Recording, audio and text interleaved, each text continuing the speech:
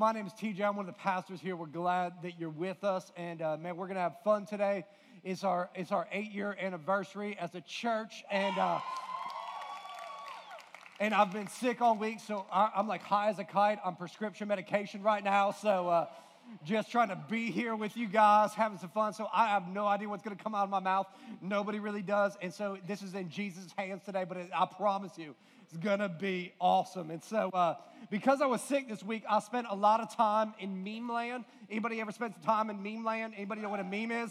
And so I found some memes that deal a lot with relationships. I found this one. I thought this was, this describes a lot of people's relationships, maybe sort of. This summarizes my love life. I'm the guy in blue, right back there. Like, who does that at the beach? Like, oh, let me just pick you up to give you a kiss. I was like, not only you have to be athletic, but, so that describes some of our love's life. I also found this one. I thought this was funny, and some Latina ladies told me it was okay. So, stages of dating a Latina. She's cute. She's also funny. Well, she's funny, mean. Wait, she's actually mad. I'm scared. Send help. Why is my house on fire? And so, South Florida. So, Latina ladies, we love you, but we're scared, okay? We just are. And relationships can be difficult. They can be complicated. And I think the goal of every relationship is that it keeps that fire, not your house on fire, but that there is this love that burns all the days of your marriage. And so I was really thinking about that this week. On Monday night, my grandmother passed away. It's my last living grandparent, and so my grandfather passed away a year ago, and so almost on his birthday a year later, my grandmother passed away, and my grandparents were married for 62 years. And yeah, I mean, that's unheard of these days. I mean, that's so countercultural, and my grandparents had a significant impact in my life, and they're kind of matriarchs for loving God in our family, and my grandmother always prayed for me. And I remember being at their 60th wedding anniversary and asking my grandfather, like, man, what was the secret to success? How do you guys make it 60 years? And he said, man, we just work on it every day. We just work on it every single day. And that's a concept that's foreign today. It's an idea that's foreign. And in this series, we're not here to reinforce what culture tells us. In fact, we're trying to go countercultural to what everybody tells us when it comes to relationships. And if I wanted friends, I would not teach this series. I just wouldn't, because I watch it every week. I see people, you're with me, you're with me, you're with me. Then I'll say something, you're like, what? And it's just like, it goes so against what you've been told all of your life. And the reason people are like, what? Is because most of the time, we're not really ready for marriage. And I believe that today, if you'll lock into what I'm saying, whether you're single, whether you're married, like, I'm going to help you a lot in your relationships. And I'm going to save you from a lot of heartache. I'm going to save you from a lot of pain that is in relationships. And so when I do a wedding, it's pretty much kind of the same format every wedding. I've done 200 plus performed 200 plus weddings in my life so far. I only had one couple that's gotten a divorce from all of those weddings, which I'm very, very proud of. But I basically same kind of vows every single time. They change up based on the individuals, but pretty much they always go like this. I always say, do you take Rosa Maria Santiago, whoever it may be, to be your wife? To live together in holy covenant of marriage and realizing that God has given her to you as a gift? Do you pledge your faith to God and vow to love her and protect her and honor and keep her? Forsaking all others, be faithful to her, so long as you both shall live. And with a tear in his eye, he'll be like, I do. Then I'll say, repeat after me, I, Ryan, according to God's word, commit myself to have you and to hold you from this day forward, for better or for worse, for richer or for poorer, in sickness and in health, to love and to cherish, till death do us part. Therefore, I give you my life, and as God is my witness, I give you my promise. Now, nobody at the end of saying that has been like, are you insane, TJ? Like, nobody can do all of that right there that you just said. Like, I get the in love part, but I mean, all that other stuff, that is crazy. Essentially, what we're saying is I do when really we can't. Because we have this feeling called love, and we've got a song, and we both like dogs, and my favorite color is blue, and oh my gosh, his eyes are blue. It's gonna work.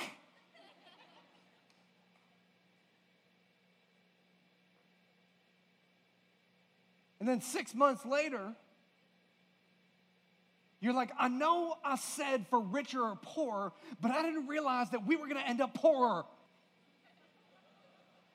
And that his credit score was 10. Come on, somebody.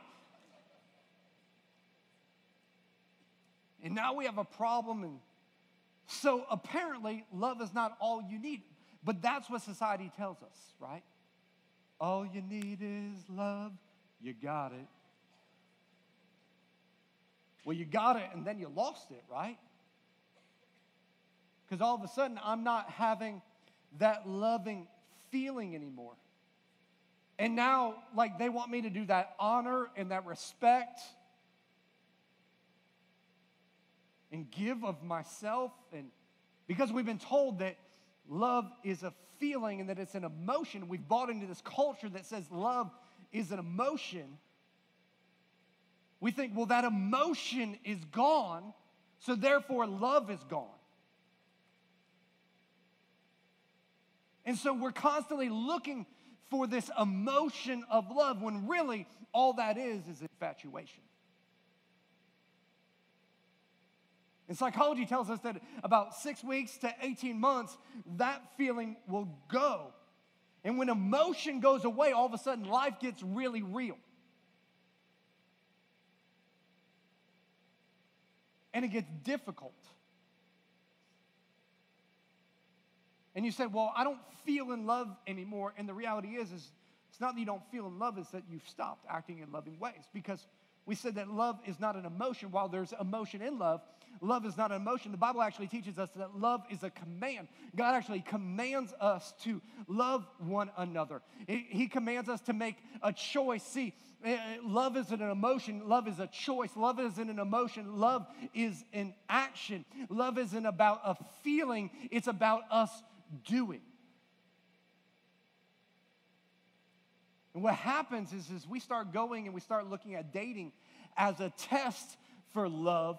And dating isn't a test for love, it's an evaluation.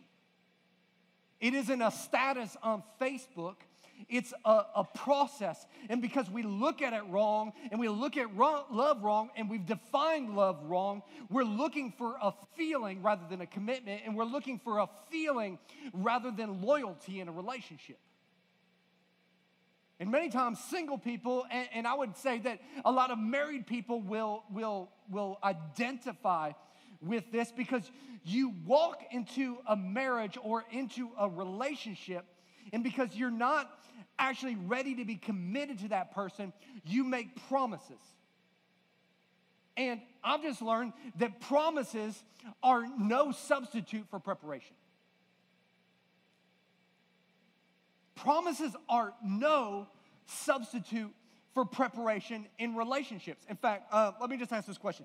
How many of you guys are bilingual? Bilingual people, raise your hand, raise your hand, raise your hand all over the place. A lot of bilingual people in here. What if next week I said, hey, everybody, listen, I love our church. Next week, I'm going to preach in Spanish. It is going to be awesome. Like, man, I'm going to bring the heat in Espanol.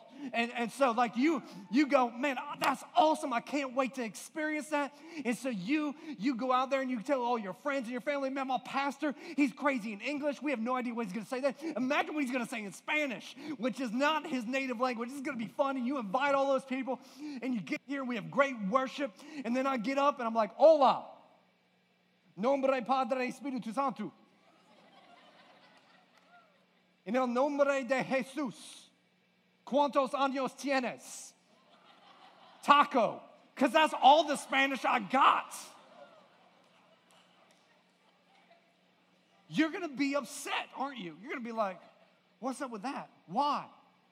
Why are you going to be upset? Because you can't promise your way past preparation. You just can't.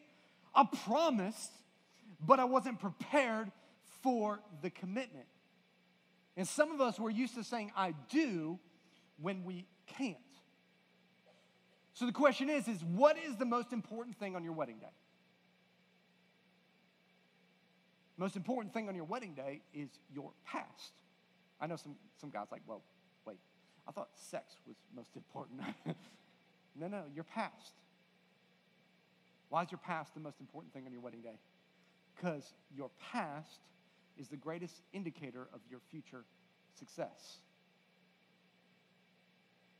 Where your feet have been pointed. Problem is we are constantly getting in relationships with people who have continuously messed up and messed up and messed up in life. And we are hoping that this time they have changed. And we say, oh yeah, he's been great for 10 weeks. But ma'am, he's been an idiot for 10 years. Listen, I'm not saying grace doesn't change things and God can't change people. It's probably not a great idea to marry somebody with a bad track record. Let me explain it like this. Say I was to go to Sawgrass Mills Mall and I was to go and grab my Chase Freedom credit card, because that's what you're doing when you have the Chase Freedom credit card. You're going to be chasing freedom for the rest of your life. And I were to roll into the Hugo Boss store and I were to go find this nice Mac Daddy slim-fitting suit, buy it off the rack, get it custom fitted for me, and it's way too slim for my chunky body. And then I were to go to a nice a jewelry store and were to get a credit card from there and buy a Rolex that's diamond encrusted, go home, put that Hugo Boss suit on, put my diamond encrusted Rolex, go down to the rental car, the high-end rental car agency, and get me a Lamborghini with one of those suicide doors. You all know what I'm talking about. The suicide door, getting that, roll down to the bank, just cruising, pull up right in front of the bank where everybody can see me. Let everybody know that I'm a baller. And I open my suicide door and I'm like, what's up? In my Hugo Boss suit, and I walk in and I'm like, I want to see the bank president. They're like, do you have an appointment? Do you see my car? Do you see my Lamborghini out there? I want to see the bank president. They're like, do you have an appointment? I'm like, do you see my diamond-encrusted Rolex? Bank president, sucker. And they escort me into the bank president's office, and he's like, what can I do for you? And I'm like, hey, did you see my Lambo? Did you see it out there? Do you see my Hugo Boss suit? I need you to give me $1 million. He's going to go, okay, sir. Would you sit down for me? No. Do you see my suit? Do you see that chair? Do you see my car? He's like, I need your full name. Why do you need my name? Don't you see my car? I need your social security number. Don't you see my Rolex? Why is he asking those questions? Because before he gives me $1 million, he wants to see how I've done on my past promises before he gives me some future ones.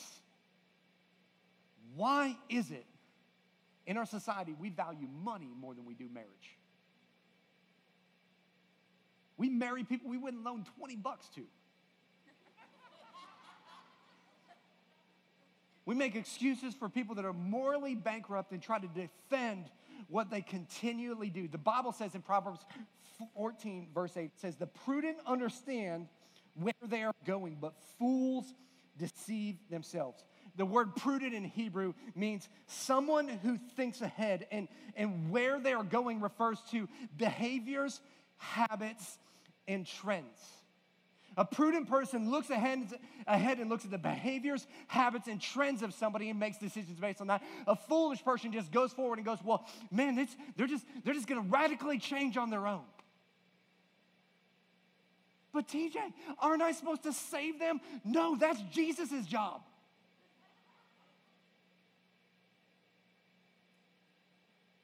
But who's going to disciple them? A connect group?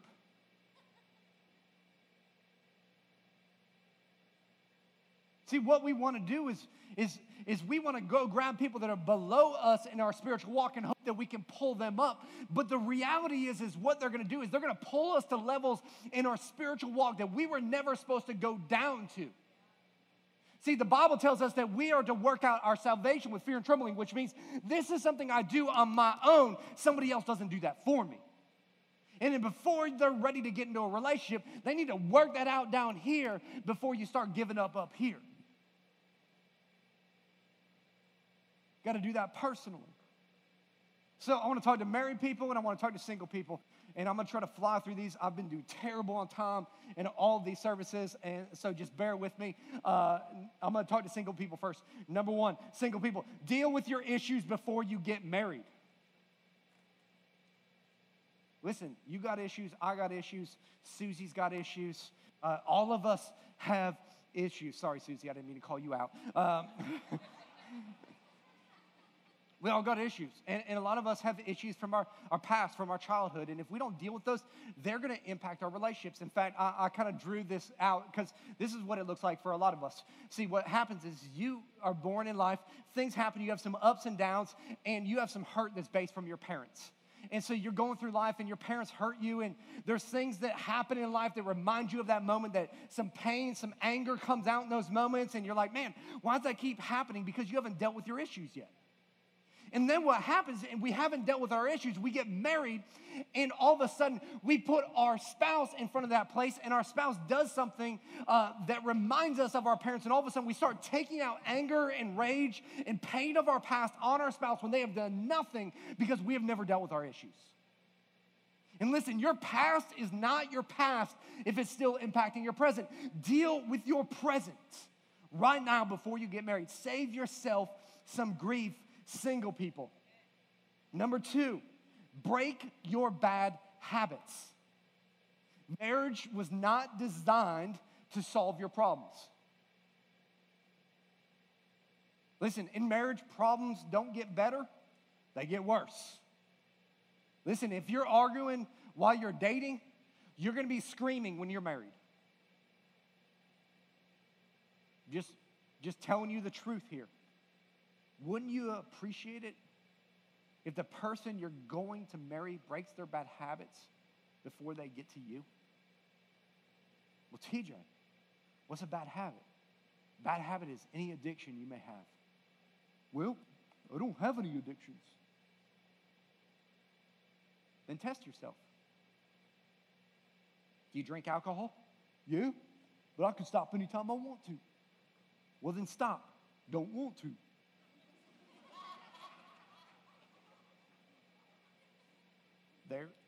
There's your problem. And you're addicted.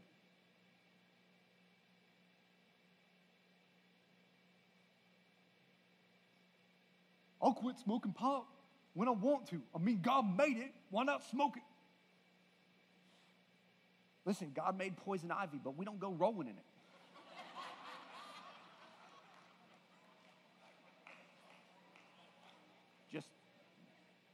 Just saying. Listen, you smoke pot.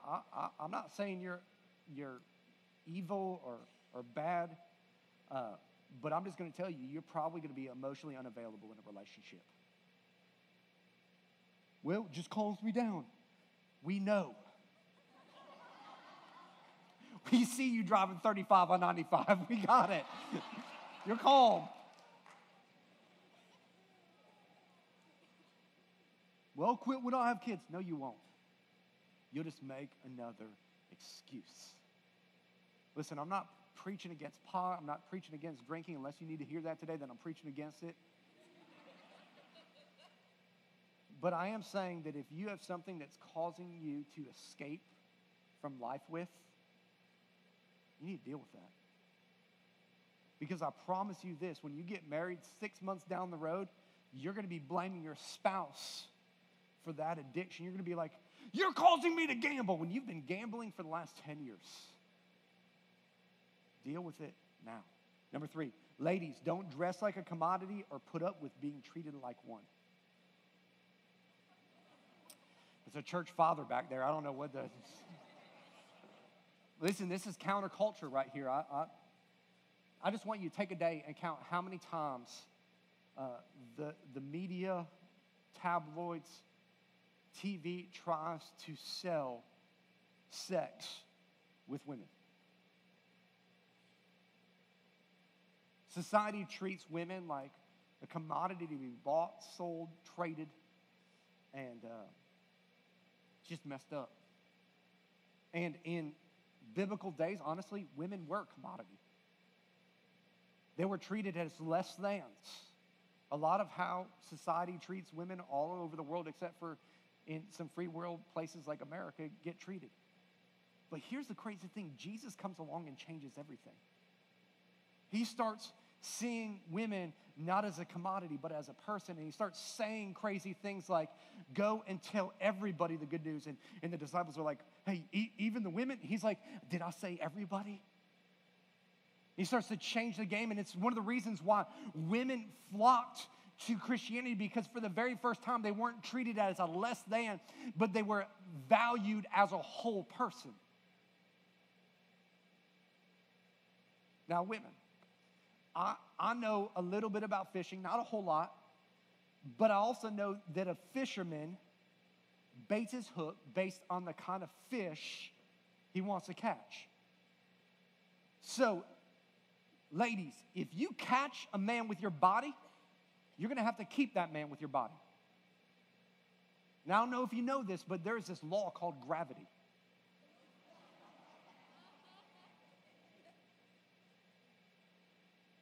You got to be careful where you're fishing, because you're going to catch from the pond that you're fishing in. Listen, you don't catch an angelfish fishing in the gutter. Listen, you go fishing in the clubs, you're going to catch something. It's not going to be it's not going to be good.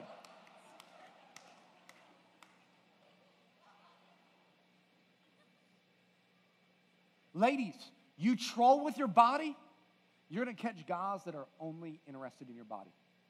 That's why I have ladies, they'll say, man, all the guys that I meet are the same. They all treat me the same way. Well, what's the common denominator there? You. So maybe it's time to change your bait, and you'll change guys that you're catching. So let me not just talk to the ladies. Number 4, men, deal with lust. Deal with lust. Man, God gave us this amazing design between men and women that we are attracted to the opposite sex. And like from the very beginning, when Adam saw Eve, he's like, whoa, man, that's a terrible joke. But he's like, dang, hey, there's an attraction that's there. And it's all throughout Scripture. But here's the deal, guys, you got to learn how to control those emotions. And listen, pornography is pervading our society right now.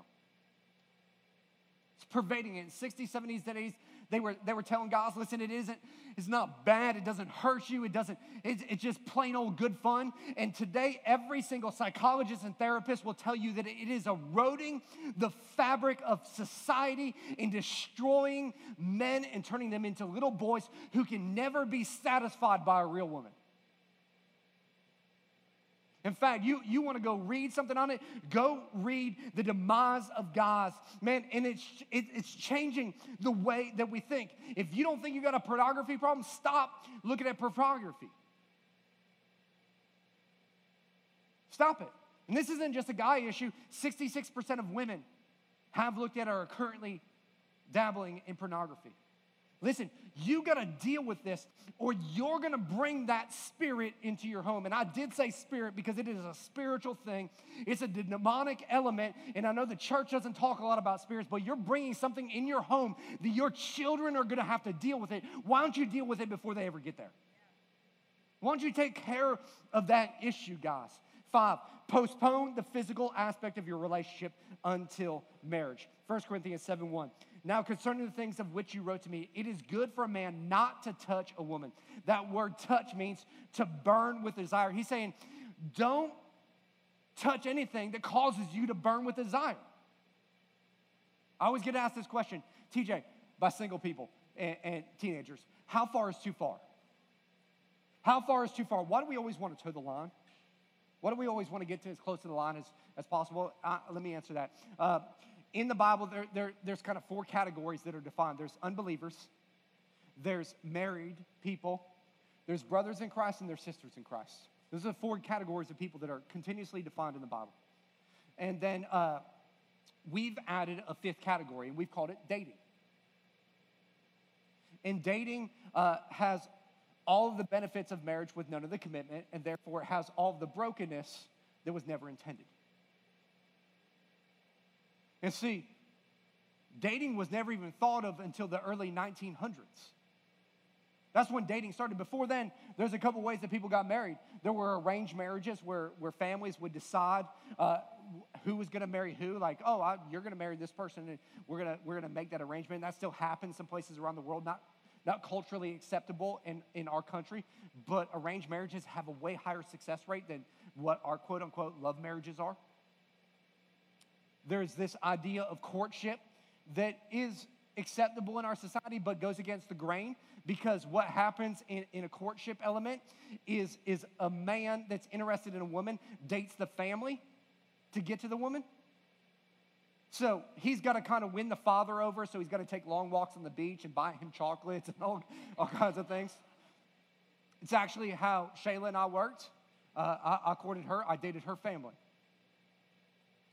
Listen, you want the best, you got to go through the toughest elements. Remember where you fish. Then there is our idea, which is dating. And the problem with dating is it was never meant to be recreational. Oh, we're just dating to have a good time. No. You should be dating to create a legacy. So if you're not ready for marriage and the commitment of marriage, you probably shouldn't date, because that's the ultimate goal. If you just want to have a good time, go hang out with some friends. Go get in a connect group. Go have some fun.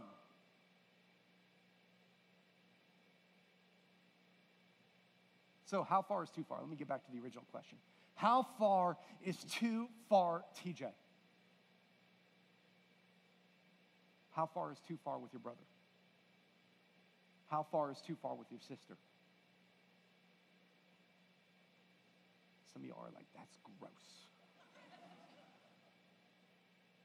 Changes the way you look at somebody and how you treat them and how you respect them and how you engage in self-control, which is exactly what's lacking in our society. Because people that can't control promiscuity before they're married have a greater tendency to engage in promiscuity when they're married. Let me say this, listen. Whatever you do, don't go live together. Not only is it unbiblical, but UCLA did a huge study. They showed that people that lived together before they got married, 50% higher divorce rate. And people that lived with 2 or 3 partners had almost a 0% success rate when it came to marriage.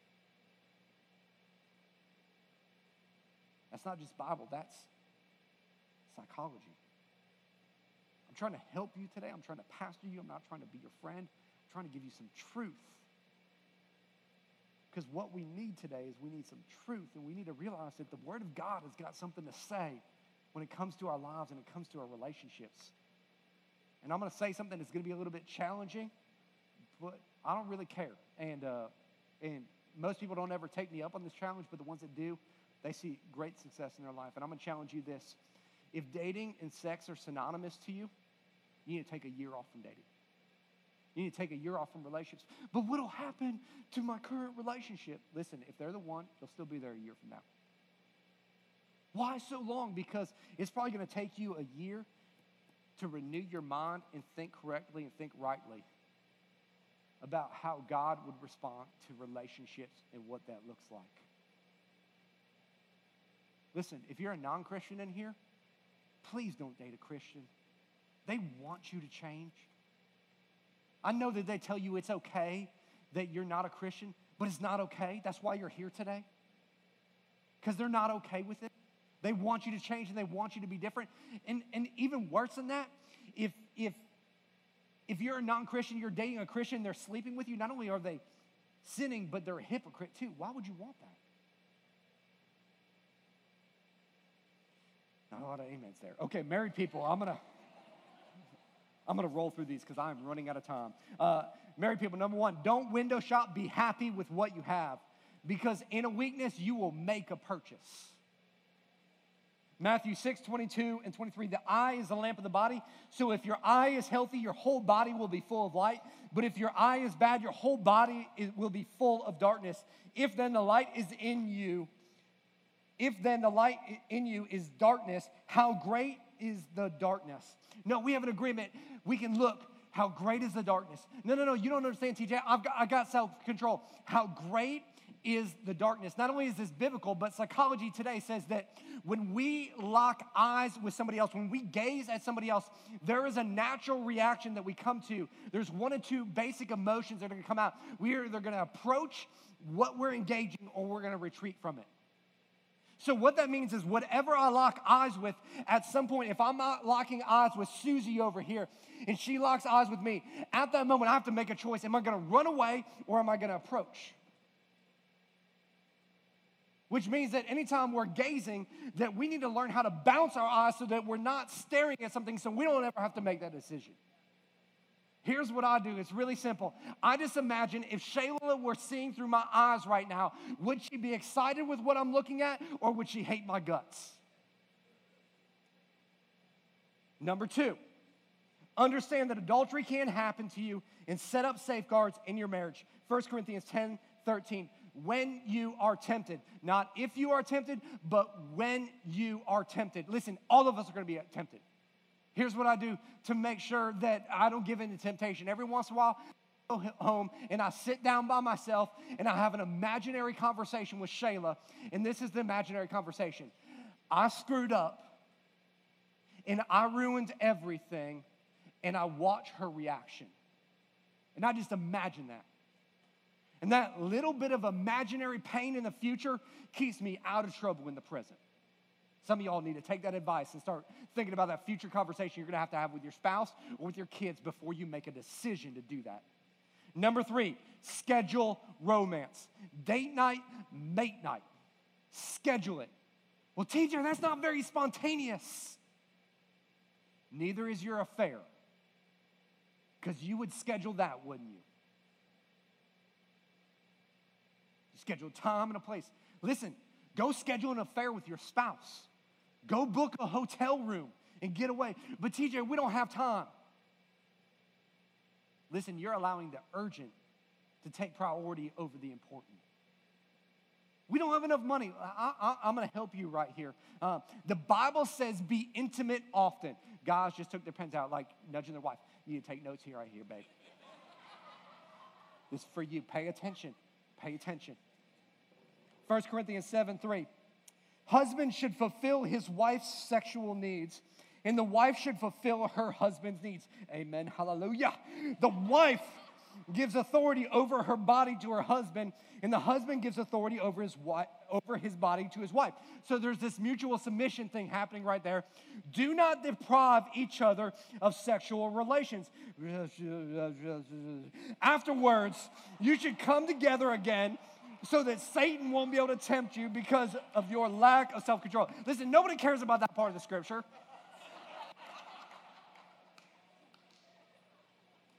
Ain't nobody reading that. Listen, I understand it can't always be yes, but it should be yes more than it is no. Guys, don't be going home today and going, babe, 1 Corinthians 7:1.